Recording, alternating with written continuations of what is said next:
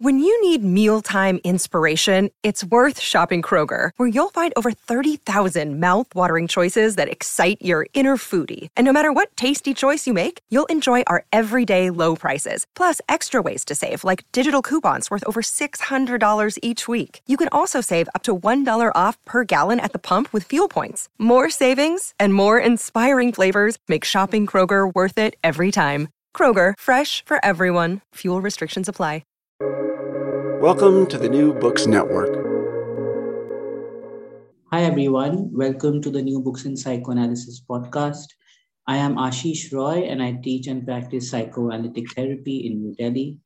Today, I welcomed Dr. Karen Messina, author of the book Resurgence of Global Populism, a psychoanalytic study of projective identification, blame shifting, and the corruption of democracy. Dr. Messina is a psychologist and a certified psychoanalyst, as well as a supervising and training analyst at the Washington-Baltimore Center for Psychoanalysis. She's also on the medical staff of Suburban Hospital Johns Hopkins Medicine in Bethesda, Maryland. Her recent books include Misogyny, Projective Identification and Mentalization, Psychoanalytic Social and Institutional Manifestations, and today she's talking about her book, Resurgence of Global Populism, a psychoanalytic study of projective identification, blame shifting, and the corruption of democracy. Hi, Karen. Welcome. Well, thank you so much for inviting me to participate in this podcast, and I'm very excited to talk to you about this topic. I think that there's a lot of things, principles and theories in psychoanalysis that applies to many things that are going on politically in the world. And I sort of have a personal charge to sort of explain this as much as possible, because I think that it really is applicable to what's going on in society today. So I wanted to start by asking you very broadly that what kind of questions did you think that psychoanalysis needed to raise to study this process of populism as you have framed it? Well, I think that there are some terminal. I think there are some concepts and some terms that really apply, as I said, to what's going on in the world politically today. But these are sort of buried in books and theories, and they apply to everyday situations in addition to political happenings that are going on in the world. Just to mention two, one is splitting and one is something called projective identification. That sounds like a complex idea, and it is a complex idea, but it also is a simple concept that happens all the time, and that's when people shift blame to someone else or to some other group. So it's not me, it's you is the idea.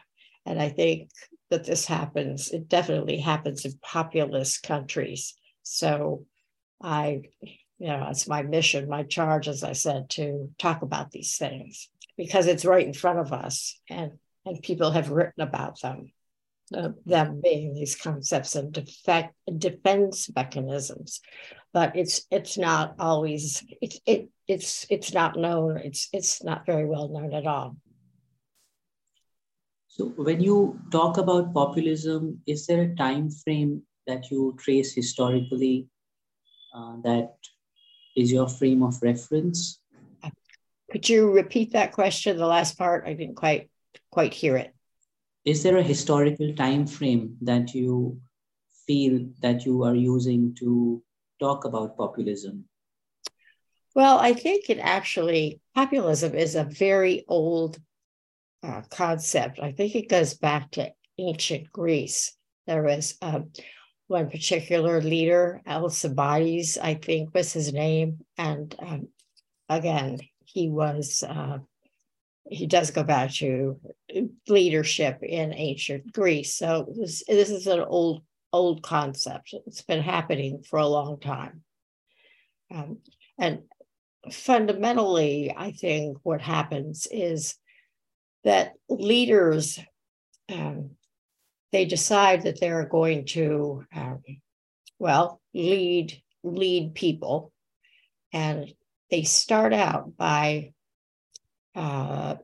thinking that they're going to do something good for the people, that they are the people who can lead others to the right way. And so they go about doing that. They tell people that they're for them, that the elite or the people in charge are against them, and they're going to take over and do what's right for the people, give them back what is rightfully theirs. And it's very seductive. People, they buy into this because of hardships they're experiencing or other problematic things that are going on in their lives. But the problem is these populist leaders don't follow through on what they say they're going to do. So whereas they say they're going to give back to the people what is rightfully theirs, something seems to shift. If they had the intention in the beginning, they don't follow through on it. And maybe they didn't have that intention. That's hard to say. But it seems things go awry at some point along the journey. One of the things that your book brings out so beautifully is that it shows us how there is a kind of a breakdown in democracy that these leaders are able to bring to certain effect by creating a split in different fractions of society. And I was wondering that what made you observe this, that this was happening, that this split is getting created, and these leaders have a way of, as you are saying, shifting the blame, but basically not leaving a space in society for a conversation to take place between different sides? Well, I think that I observed this phenomenon originally with patients who individually or as part of a couple always blame the other person and never take responsibility for their own behavior. It happens at couples work all the time. It's his fault or it's her fault. Well, it's usually not all of any one person's fault or any one group's fault. So I've been observing this for a long time in my work.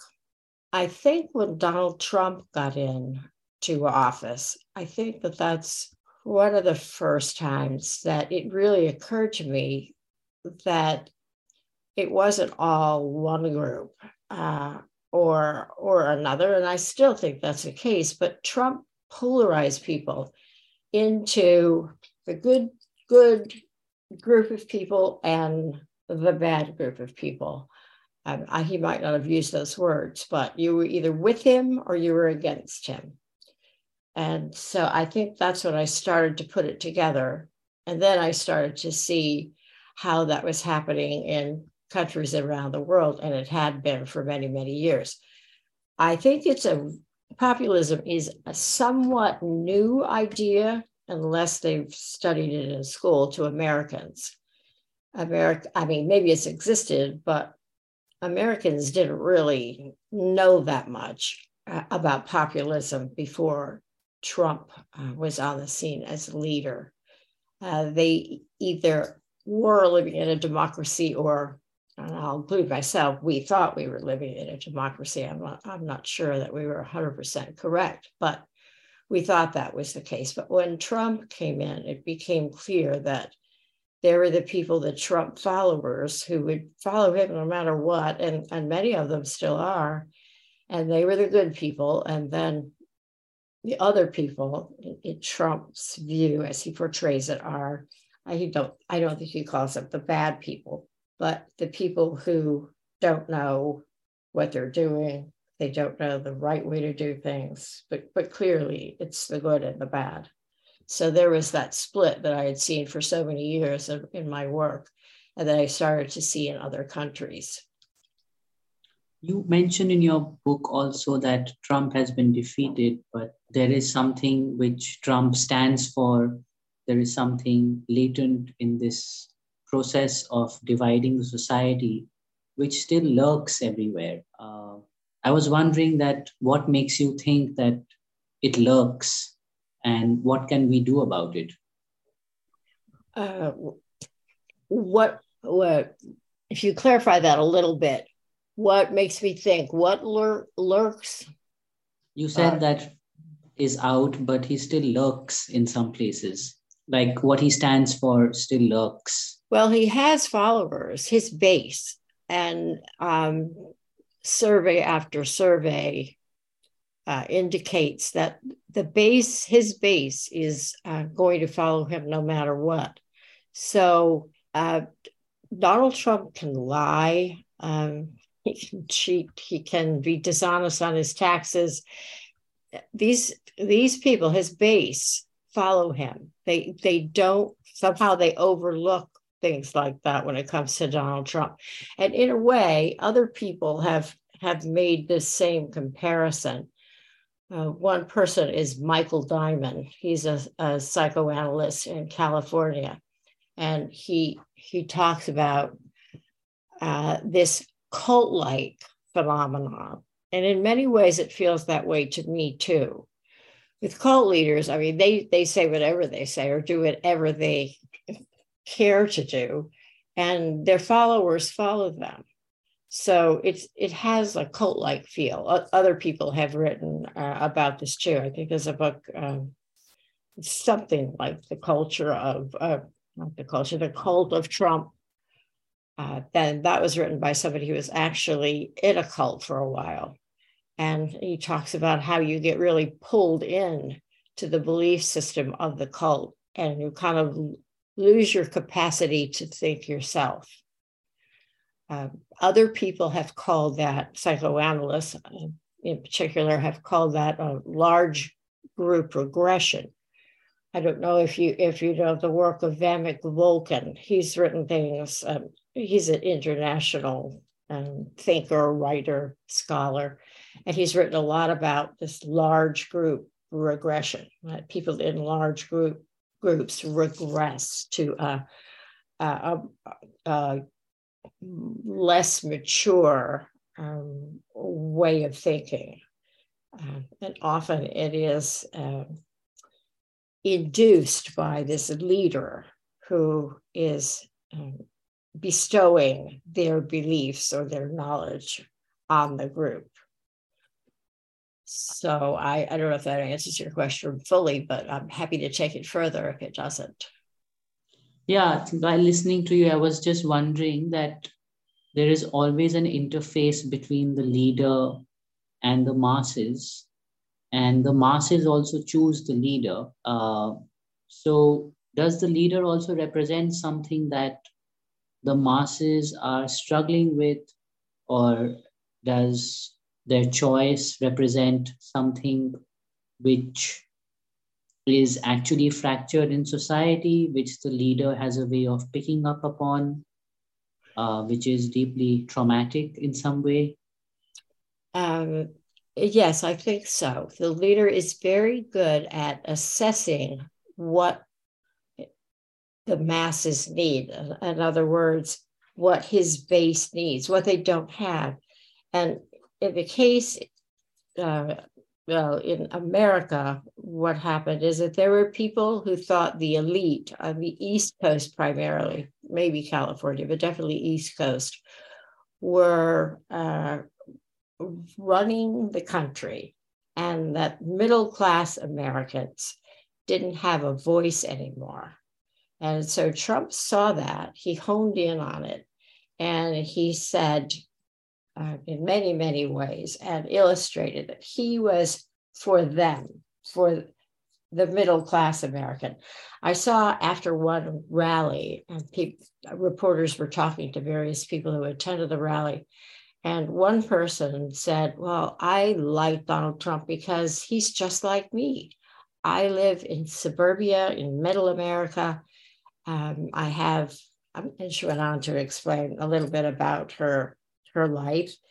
And it was actually nothing like Donald Trump's life in Mar-a-Lago, which is a very, well, it's like a palace.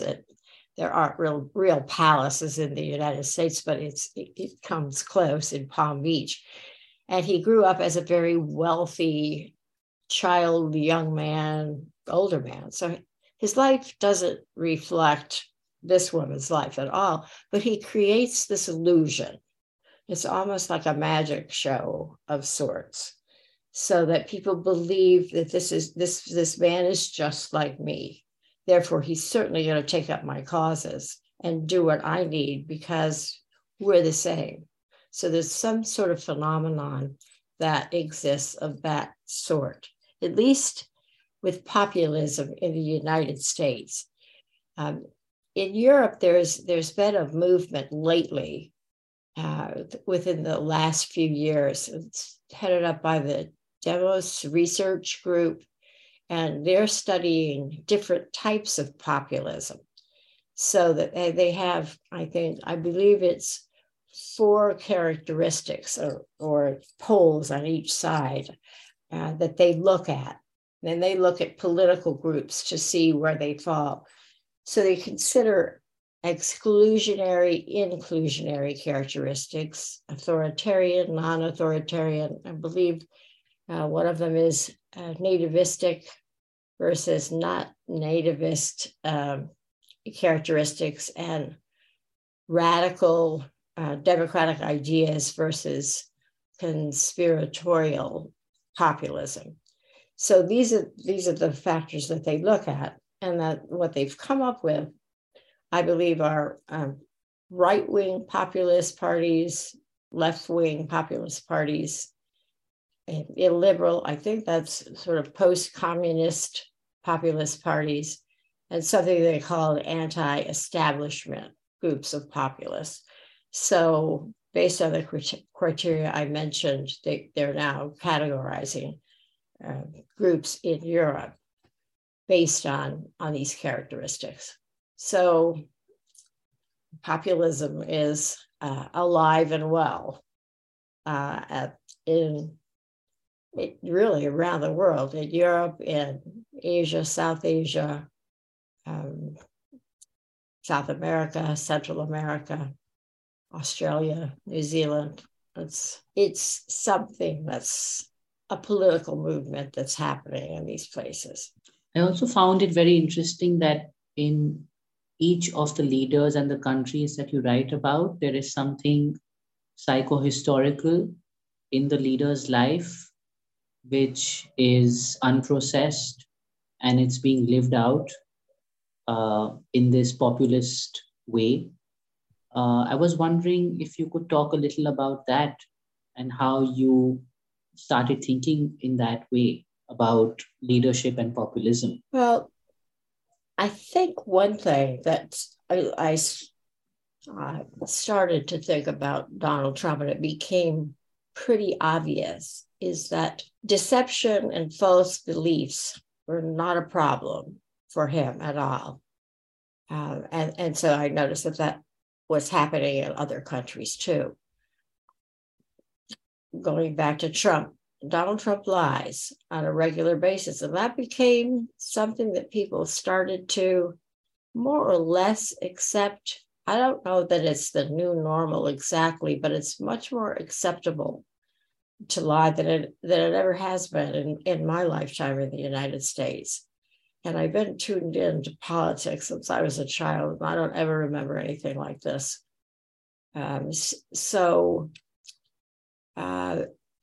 I think free speech also gets challenged. That's another thing that happens. If you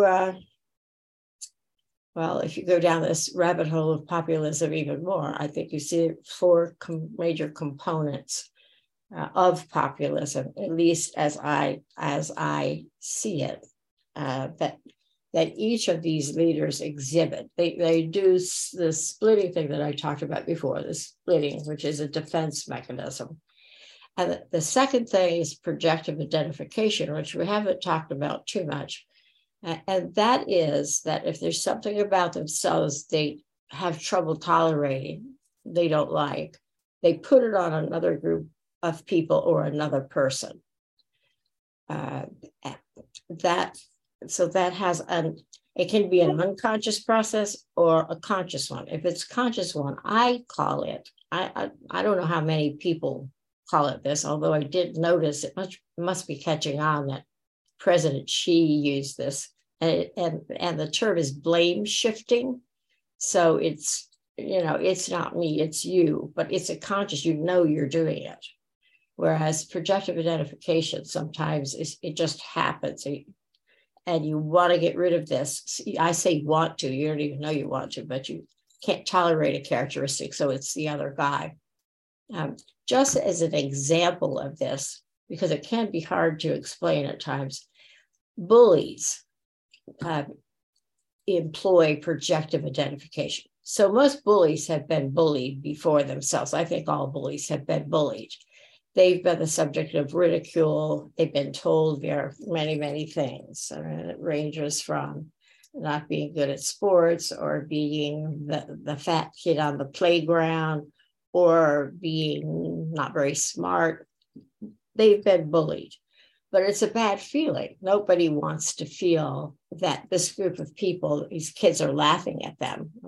Bullying can be at any age, but I'm saying it does happen with children.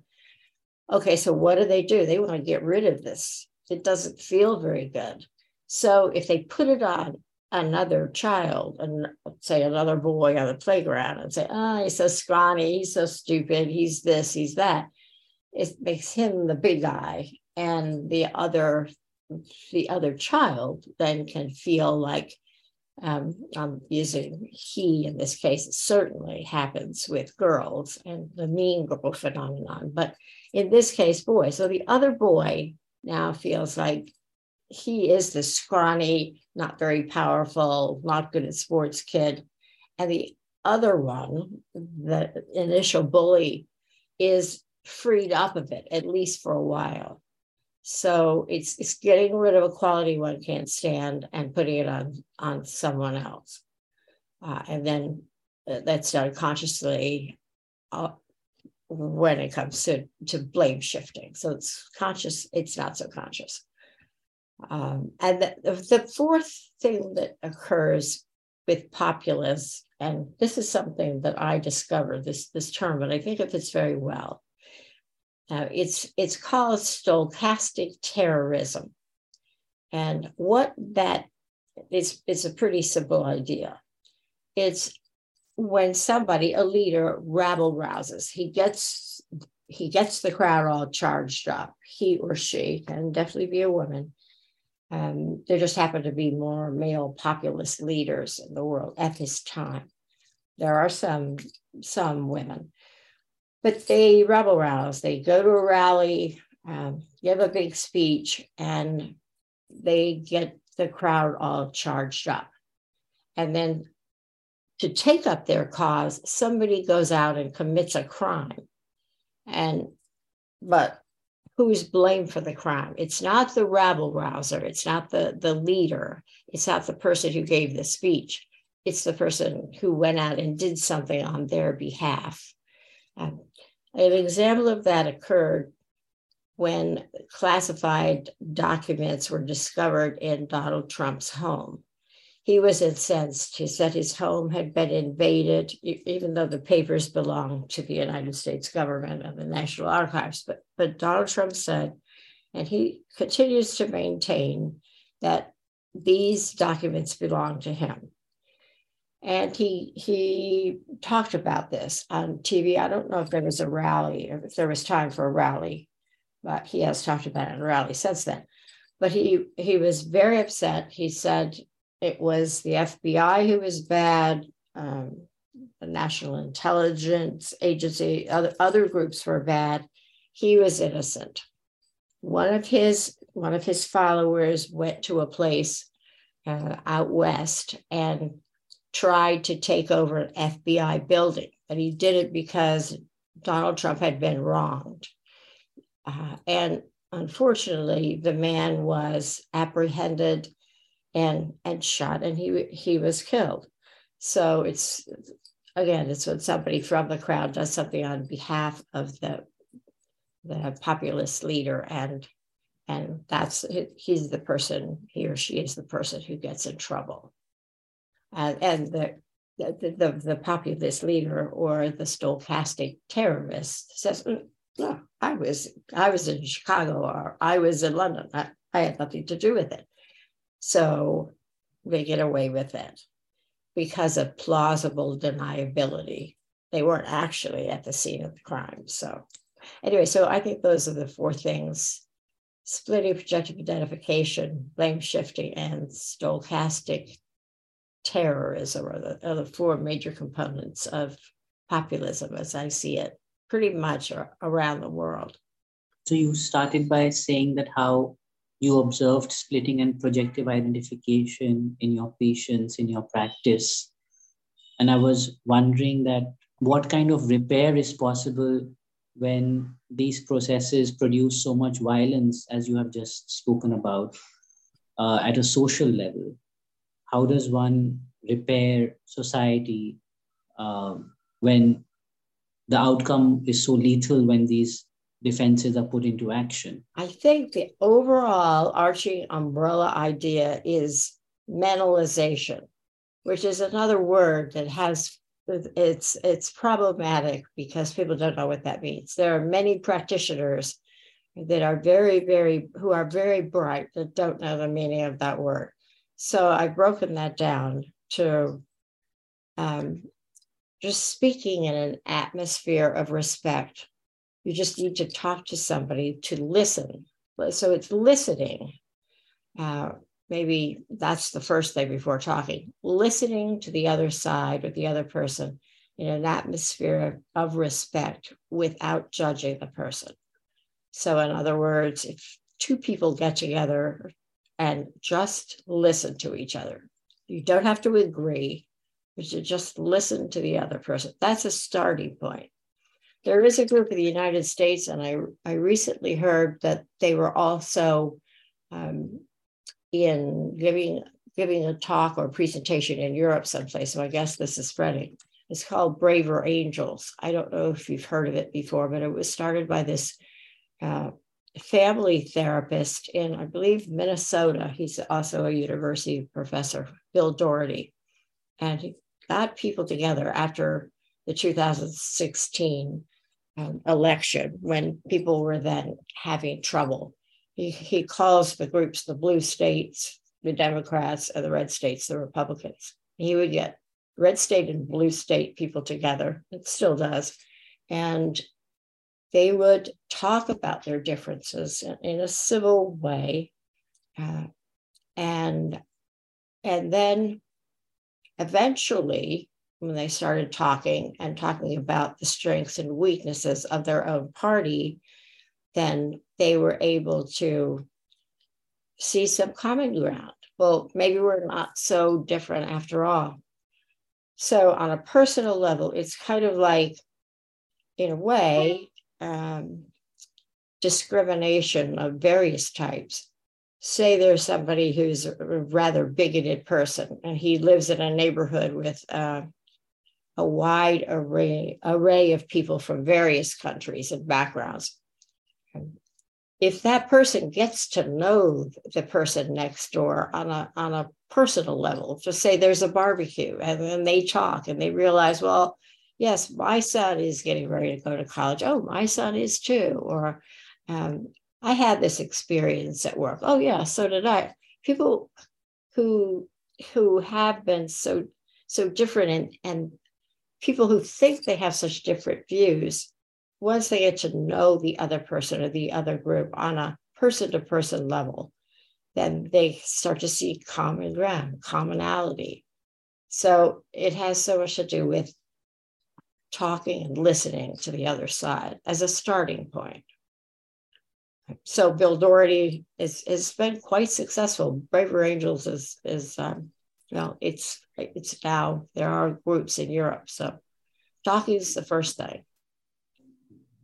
There's also, related to this, a couple of things that you highlight which are very interesting. One is that you say there are high truth societies. where populism is perhaps much lower. And you talk about the concept of epistemic trust, which also I thought was very interesting. If you could speak a little about both these things, that what are the characteristics of a high truth society, and how can we achieve or move towards epistemic trust? Well, in terms of your second question, I think that it has to do with trusting leadership. You have to have trust in the person who is telling you something. I mean, this goes back to child development. I mean, children thrive when they trust their primary caregivers.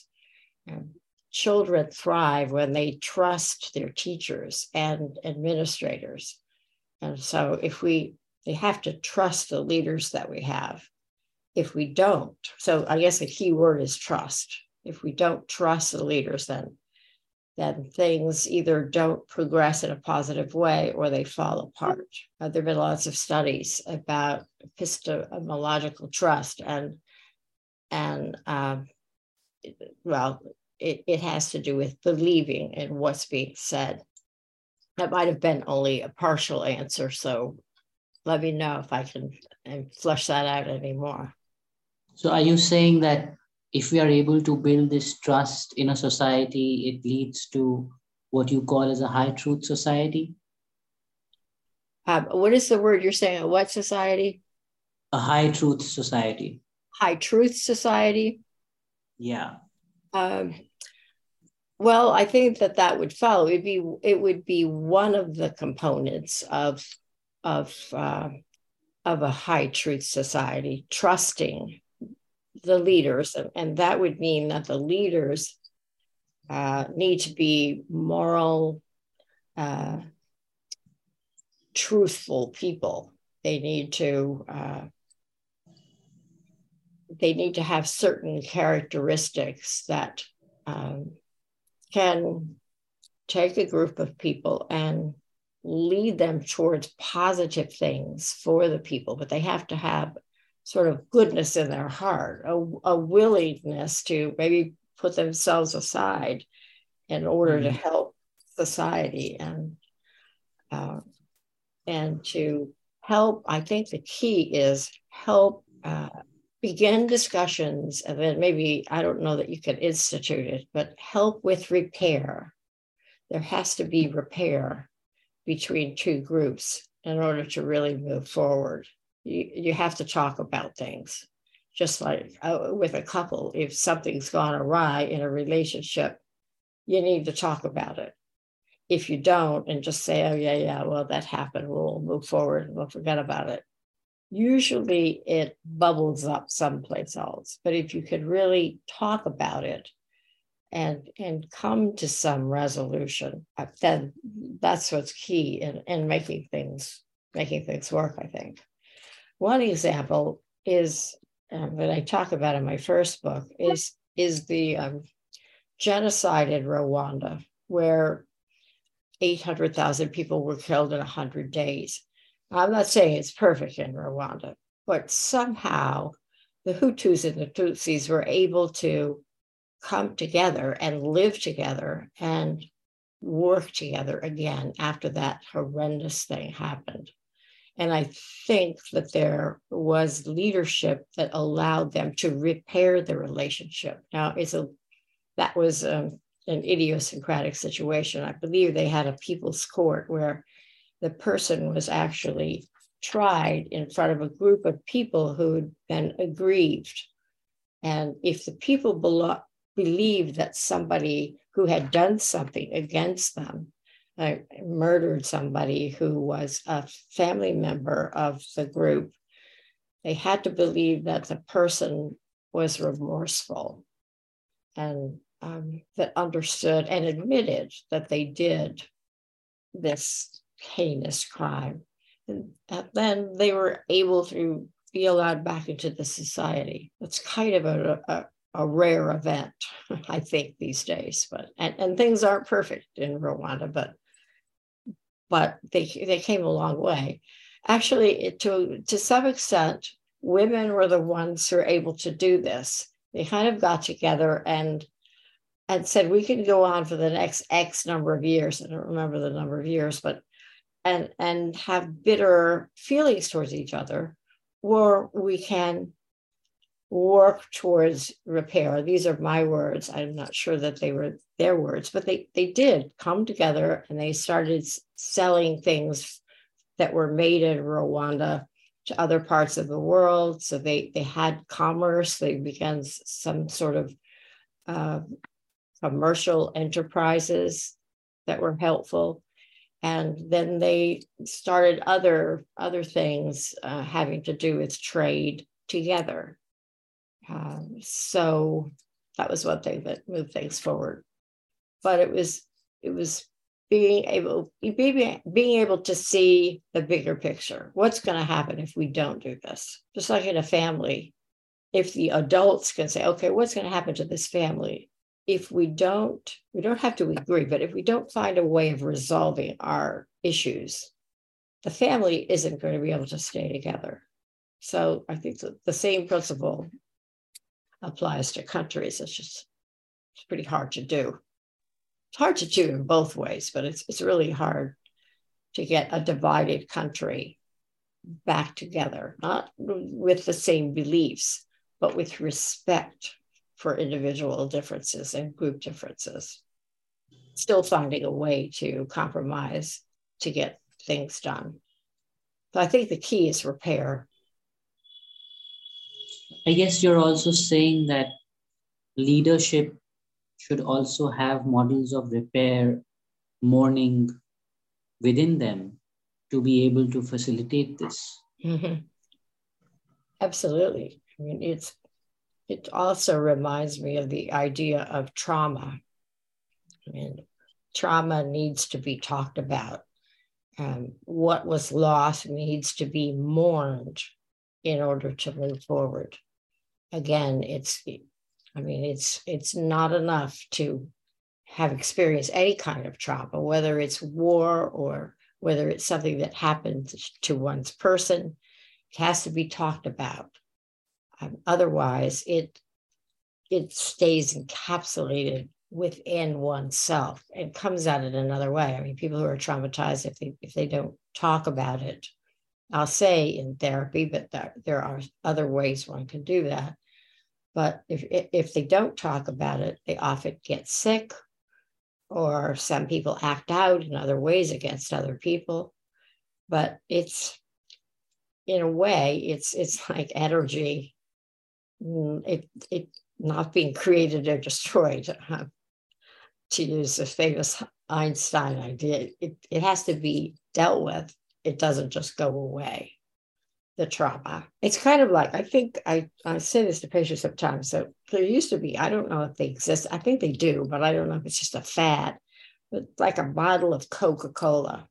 So if you shake it up, and where's the carbonation? You shake it up and put it down, it's still in the bottle. You shake it up and put it down, it's still in the bottle. You've got to start opening up the bottle, the opener, and let a little bit, if getting all the carbonation out is equated to toxic things in a group or in a family, you've got to open it up. But little by little, the carbonation comes out.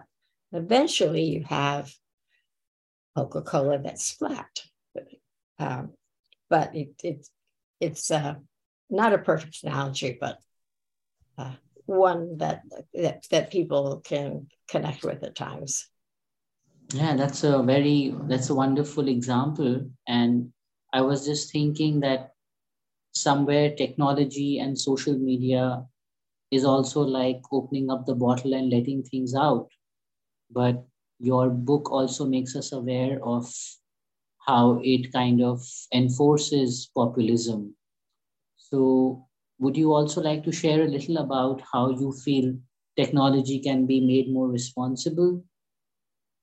Well, yes, I think it's a big problem, partially because there's no real check on deceitful statements being passed along and passed along and passed along.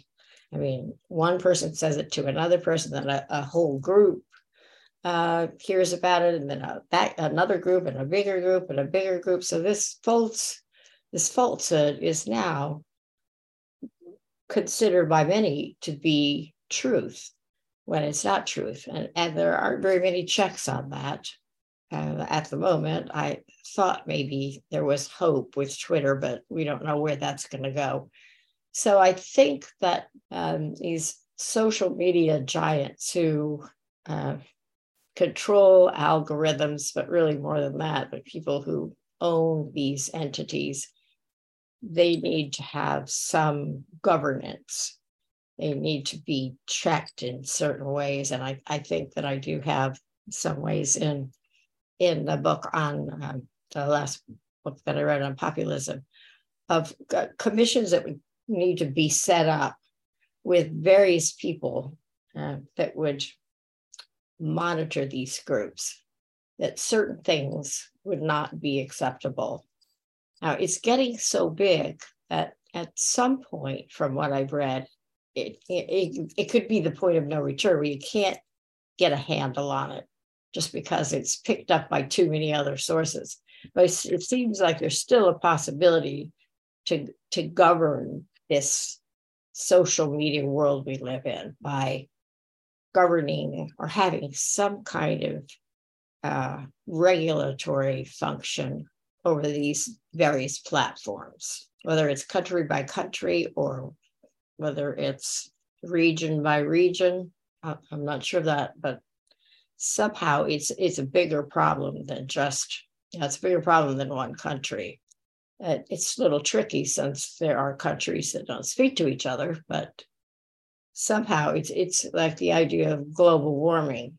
It's not you making sure that you recycle things. I'm making sure that I pick up plastic in my neighborhood. Way beyond that. Governments need to get involved in containing global warming. It's not just a person to person. I mean, that helps. Every little bit helps, but it's a pretty big problem.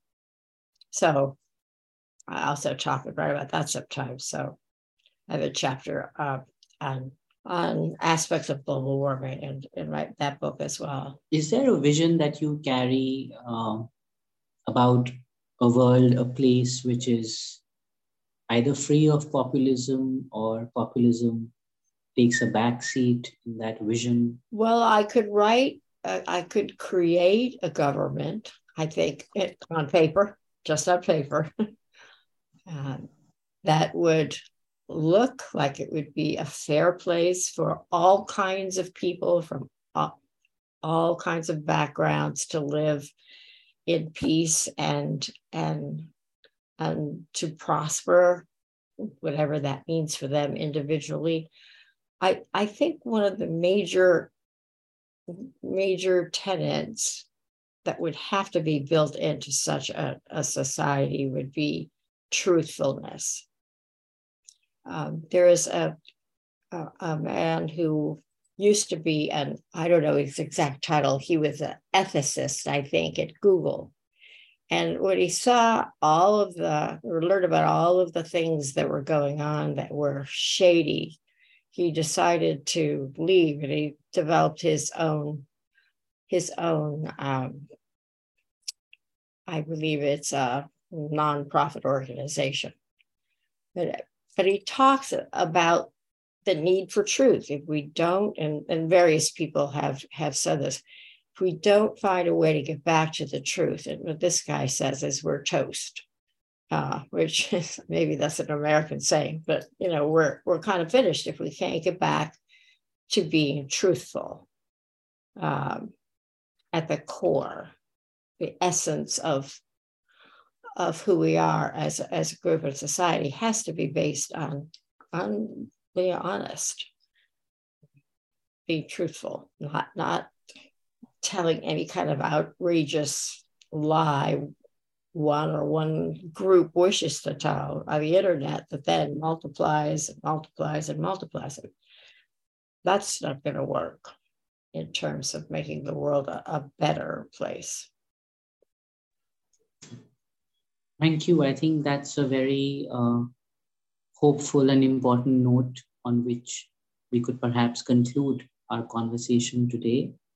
Thank you so much for your time. And once again, I would like to tell the listeners that please reach out for Karen's book, which, as you probably know, is full of so many insights which are very important in today's world. Thank you once again. Well, thank you so much. And thank you for giving me this opportunity.